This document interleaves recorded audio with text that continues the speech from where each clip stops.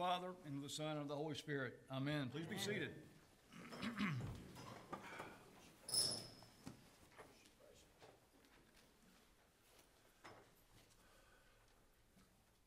Good morning. Good morning. I would venture to say outside the walls of this church, few of you will encounter the word Advent, let alone wishes for a hope-filled Advent season. So I want to be the first this morning to say Happy Advent and also Happy New Year.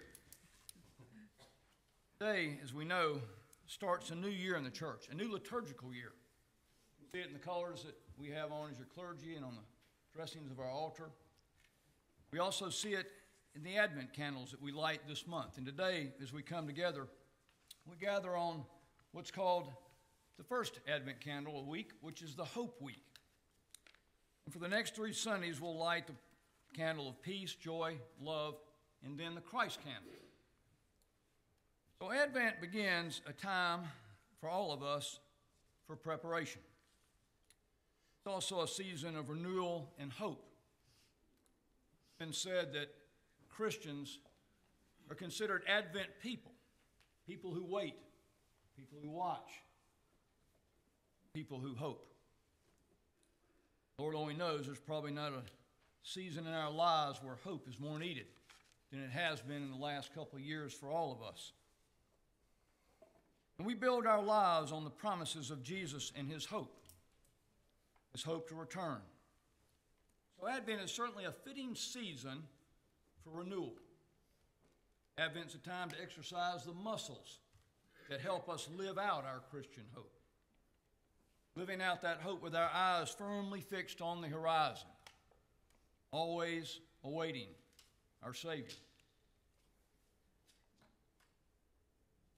Let's begin this morning by reviewing once again what we heard in Luke 21. So I ask you to follow along with me at verse 25. And there will be signs in the sun and the moon and the stars. And the earth will distress of nations in perplexity because the roaring of the sea and the waves, people fainting with fear and with foreboding of what is coming on the world. For the powers of heaven will be shaken. Then they will see the Son of Man coming in a cloud with power and great glory. When these things begin to take place, straighten up, raise your heads, because your redemption is drawing near. This prophetic passage points to the terrifying experience of one's world coming to an end. And not only the final end for this entire world or for humanity, but also for one's individual world, such as one's financial world of security, or one's health, one's marriage, one's freedom, or approach to aging and dying. These can all be terrifying experiences, not only because of the physical suffering and stress that they may entail, but also because these tribulations can lead us to deeper despair about the meaning of them in each of our lives. As we hear today, on this first Sunday of Advent, the Hope Sunday, Jesus starts off by telling us there will be signs.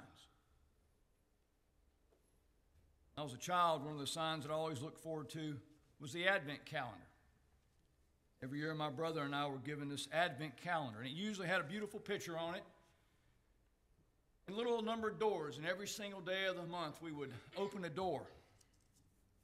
And there would be a short Bible verse of the Christmas story that my mother would teach to us. Each door that we opened was a sign that Christmas was getting closer. So we enthusiastically counted the days, the fact that Advent meant the coming to us of Christmas. Advent for us was a joy-filled time of great hope, excitement, and expectation. Yes, it meant that Jesus was born in Bethlehem, but it also meant presents and Santa Claus. So I eagerly look forward to the future day by day. But then, somewhere along the way in life, I grew up. And life began to get a little more complicated. Advent began to take on a little different meaning. a more personal meaning. Advent was no longer just a joy-filled, hope-filled season before Christmas, or joy-filled countdown to the day that Santa showed up. Instead, it began to describe the reality of my life in this broken world, in my own brokenness. This gospel prophecy here today that we read about the destruction of the temple describes wars, earthquakes, famines, plagues, and betrayal. And all those topics began to take on a whole different meaning and a more personal meaning to me as I continued to grow up. The word Advent actually means to come.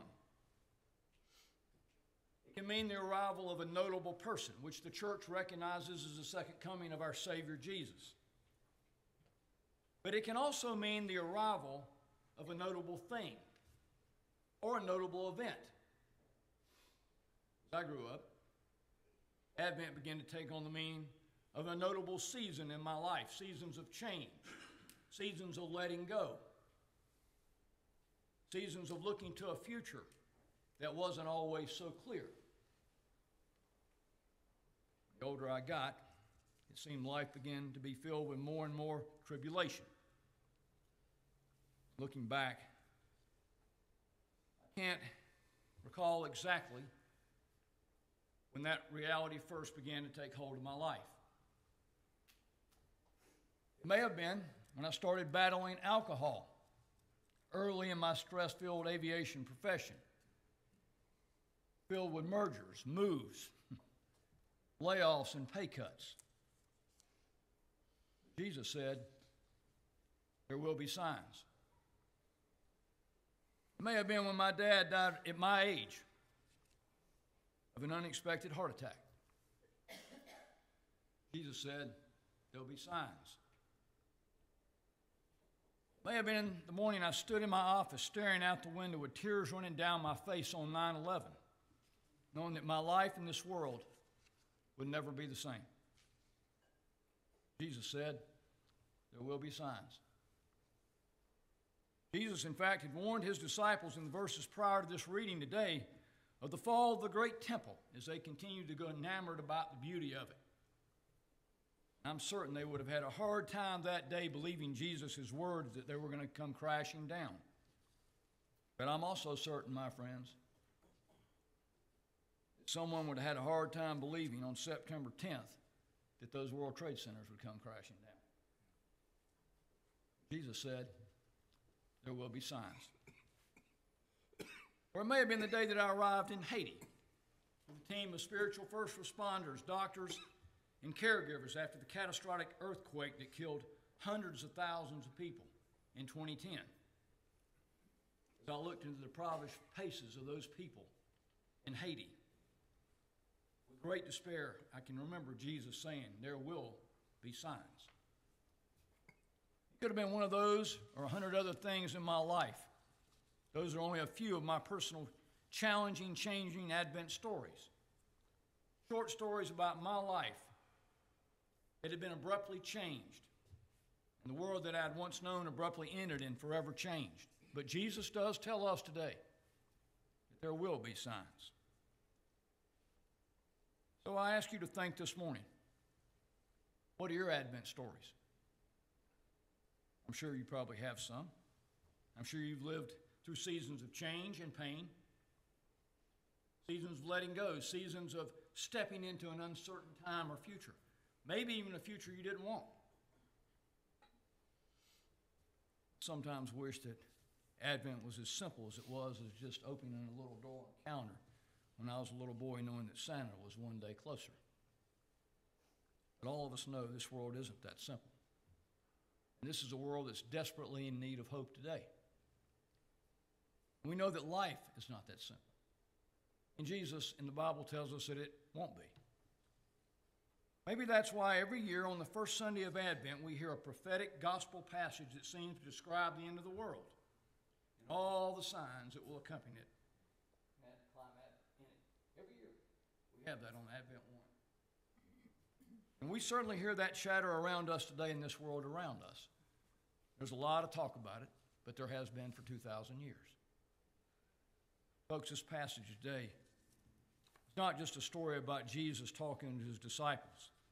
This is your story and it's my story. We will all experience Advent stories in our own lives, seasons of challenge, hardship, and difficulty. We see it in this troubled world every day all around us. And today, on this day, amid all the chaos around us in this world, we start a new church year. And once again, we declare it to be the good news of Jesus' appearance, whether it's for all of us or individually. After all, Jesus does start telling us today that there will be signs.